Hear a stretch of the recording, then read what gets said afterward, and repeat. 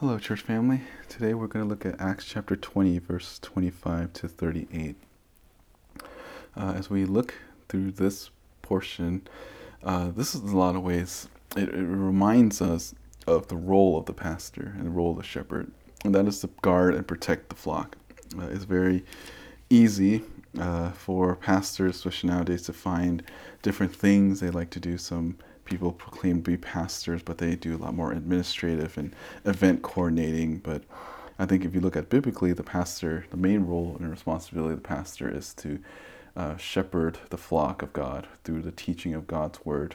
And that's how you protect them, you guard them. This is the joy and privilege of all pastors, but it's not an easy thing to do. And part of it is because it's hard to sometimes discern the difference between the false gospel and the true gospel, and then when there's new waves of things, there's always a threat that's coming, and pastors are always vigilant and have to be attentive to the things that are around them, so they could guard their flocks both from within and from without. And I think that's what the main point of this section here is. To summarize, this is really about Paul saying goodbye to Ephesus, and he warns them of what is to come. And I hope as we go through this that we see just like the role of all Christians, but particularly pastors as they as they think about ministry. Because Paul here is warning people in the church. He's warning those elders and really to all of us to guard and protect the flock. As I go through this, hopefully I can draw some principles for us to think about today. So let's start, verse 25. And now, behold, I know that all of you among whom I went about preaching the kingdom will no longer see my face.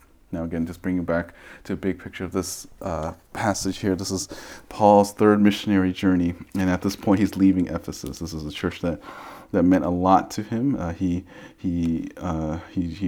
evangelized. He raised up the elders here, and he taught them. He has a very unique bond with them. I mean, the book of Ephesus shows you how much he loves this church, and he tells them that they know that he preached the kingdom of God to them, and that they will no longer see his face. So this is a lot of ways. This is Paul's goodbye letter, and Paul's ministry is over with them.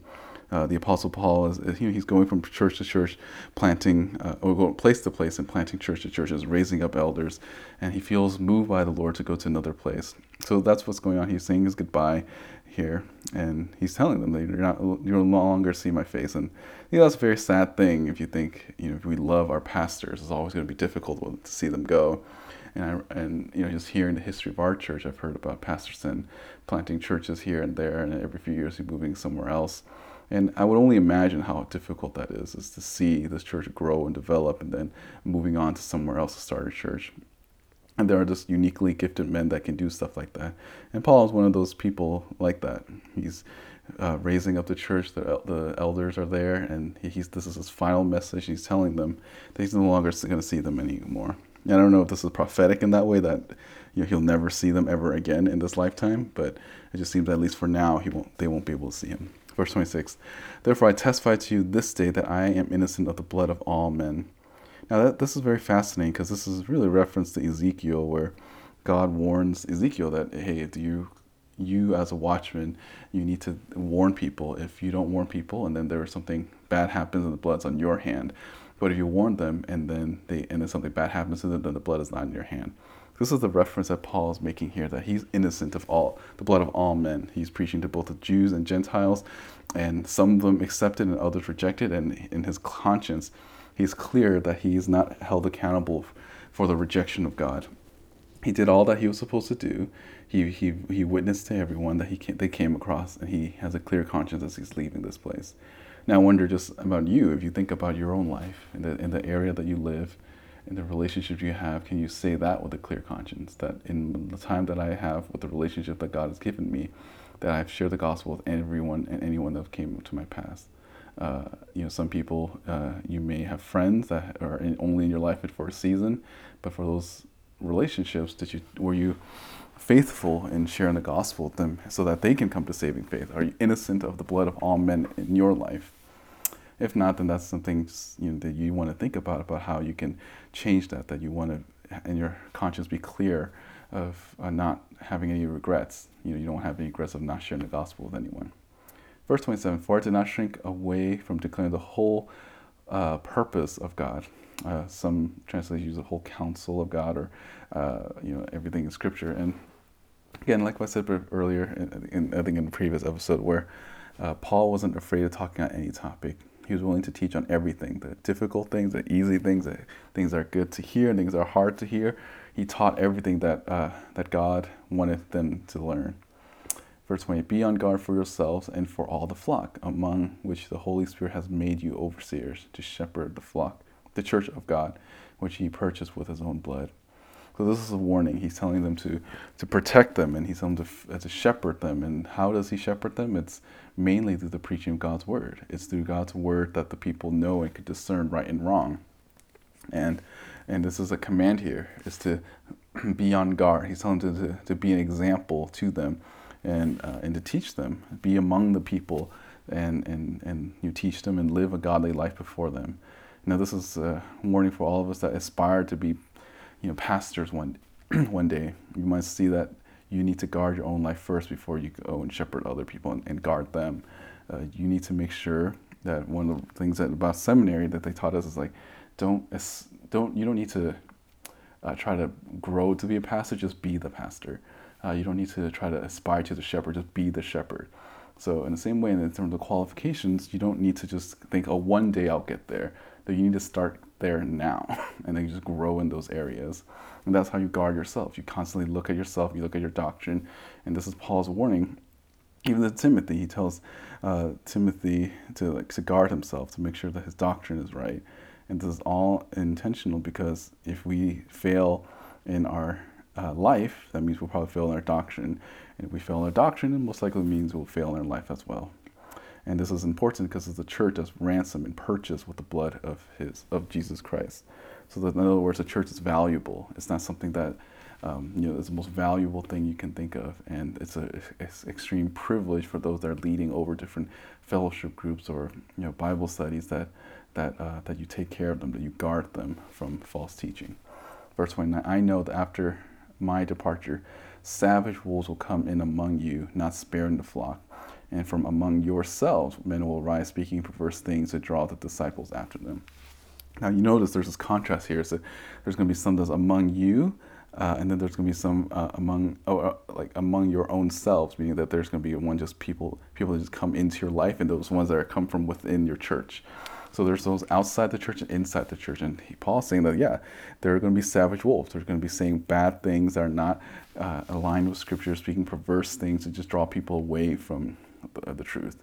And again, this is not new, right? When we gone through the book of Jude at our church, we saw that there was always going to be people creeping into the church with the intent to draw people away, and is often some sort of sin. Like, people don't deny the faith for piety. People don't leave Christianity so they can live an even holier life. People only leave Christianity because they want to live a life of sin. And oftentimes they'll make a theology around their sin so that they can justify it, so they can even celebrate their sin. And Paul's warning them that there are going to be people coming within the church that's going to do just that. Verse 31, therefore be on the alert, remembering that night and day for a period of 3 years I did not cease to admonish each one with tears. Paul here spent every single day just teaching them God's word, preaching to them, shepherding them with the word of God, warning them of the things that is to come that's dangerous. And he did it with tears, because he loves them, and he doesn't want to see them fall away or be tricked into some sort of false gospel. Verse 32, now I commend you to God and to the word of his grace, which is able to build you up and give you the inheritance among all those who are sanctified. What Paul's trying to say here is that he's praying for them. He said, I commend you to God. He's basically praying like, look, your life is in God's hand, and the only thing he hopes for is that the word of God will build them up. Really, God's word is what gives us security, because we know that without God's word, we have nothing. And God's word helps us know him more. Verse 33, I have coveted no one's silver or gold or clothes. And again, this is the qualification of elder, that they're not a lover of money. So Paul said, look, I didn't take anything from anyone. We even see it early on in in Paul's missionary journey that he actually, he was working. He was a tent maker. It took him a while before the church was willing to support him. But for a while, he was, he had to, there were times he was part-time ministry and he had to full-time work, other times full-time ministry. Either way, he was someone that didn't take anything from other people. 34, you yourself know that these hands minister to my own needs and to the men who were with me. And everything I showed you by working hard in this manner, you must help the weak and remember the words of the Lord Jesus that he himself said, it is more blessed to give than to receive. Now this is really fascinating because he's essentially quoting something from Jesus that's not even recorded in Scripture. And this is one of the coolest statements that Jesus at some point have said, that is more to give, better give than receive. And we can see instances in the gospel that actually alludes to it. But this is ministry, and all gospel ministry in the church is about giving yourself to other people. There is no such thing as a ministry that's self-serving. That's not ministry, that's just indulgence. And if you think about why anyone does the ministry, if you just look around like our children's ministry, our counseling ministry, our outreach ministry, they're all self-giving. Like AV ministry, nursery, preaching, everything that we have in the church going on. It's not to put one person in the pulpit, in the spotlight. It's all of us doing things to serve other people. We do all of these things with that goal to be a blessing from the Lord to other people. We're using the spiritual gift that God has given us, and we want to minister to other people. And it says here that this is the word of the Lord. It says better to give than to receive. And who else given such a better example than our Lord Jesus Christ, right? Jesus Christ gave his whole life for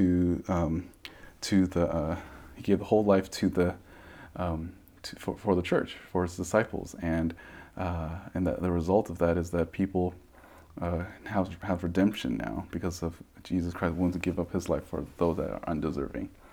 Verse 36, when he said these things, he knelt down and prayed with them all. Verse 37, and they began to weep aloud, embraced Paul, and repeatedly kissed him, grieving especially over the word which he had spoken, that they would not see his face again, and they were accompanying him to the ship. And this is just a very sad story or ending, because they're not going to see Paul anymore. And it's not a time with social media or cell phones or anything like that. So it was the last time to see him. I think the book of Ephesus was written afterwards. And Paul, the greatest gift that he offered to the church was the teaching of God's word. They had a master teacher outside of Jesus Christ. He was a shepherd. He cared for them 3 years. It's like the same amount of time that Jesus cared for his disciples. And he was there, and now he has to go. Now, you think that this church, Ephesus, would be so great because they had such a good teacher like Paul. But we know by the time in Revelations chapter 2 that that's not the case. And now, Revelation chapter 2, this is like maybe 60 years after the book of Acts. And it's such a sad ending for the church of Ephesus. It says here in Revelation chapter 2, verse 2, I know your deeds and your toil and perseverance, and that you cannot tolerate evil men. You put to the test those who call themselves apostles and are not, and you found them to be false. So the church, they were still able to discern right and wrong, just like how Paul said, hey, you make sure that you keep those. You guard the flock. You keep those that try to speak perverse things away. You keep those things out. And in Revelation chapter 2, verse 3, and you have perseverance and have endured for my name's sake and have grown weary. But I have this against you, that you have left your first love. That is so sad when you think about it. This church that had Paul as a minister who taught them so much, they were able to still do what Paul has said in terms of defending God's word. But one thing that they lacked was that they lacked a love for God himself. Now, this can be a temptation for us too. We can be like Ephesus as a church. There can be seasons of our life where we are so good at knowing and defending God's word, but it is completely offensive to the Lord if we do not love him. God calls Ephesus in Revelation chapter 2 to repent, to go back, to return, and go back to the love that they once had for the Lord. And my challenge to you as you're listening to this, when you think about your own life and your own walk, yes is one thing to know God's word. Yes is one thing to defend God's word. Yes is another thing to guard the truth. But those things mean absolutely nothing if your heart has gone cold to the Lord. So my question for you is, have your love to the Lord gone cold? Like, it doesn't matter if you can guard the flock, and yes, that's good to do, but if you do it out of duty as opposed to a love for the Lord, then the Lord is not pleased with that. So I guess my warning for today, as you think about the rest of the day, is like, do you have a genuine love for the Lord? Is He the one that you desire more than anything? And some people can start the race well, but they can also end very poorly. And we see this as like a warning to us that yes, we can have good teachers, but we can always end poorly.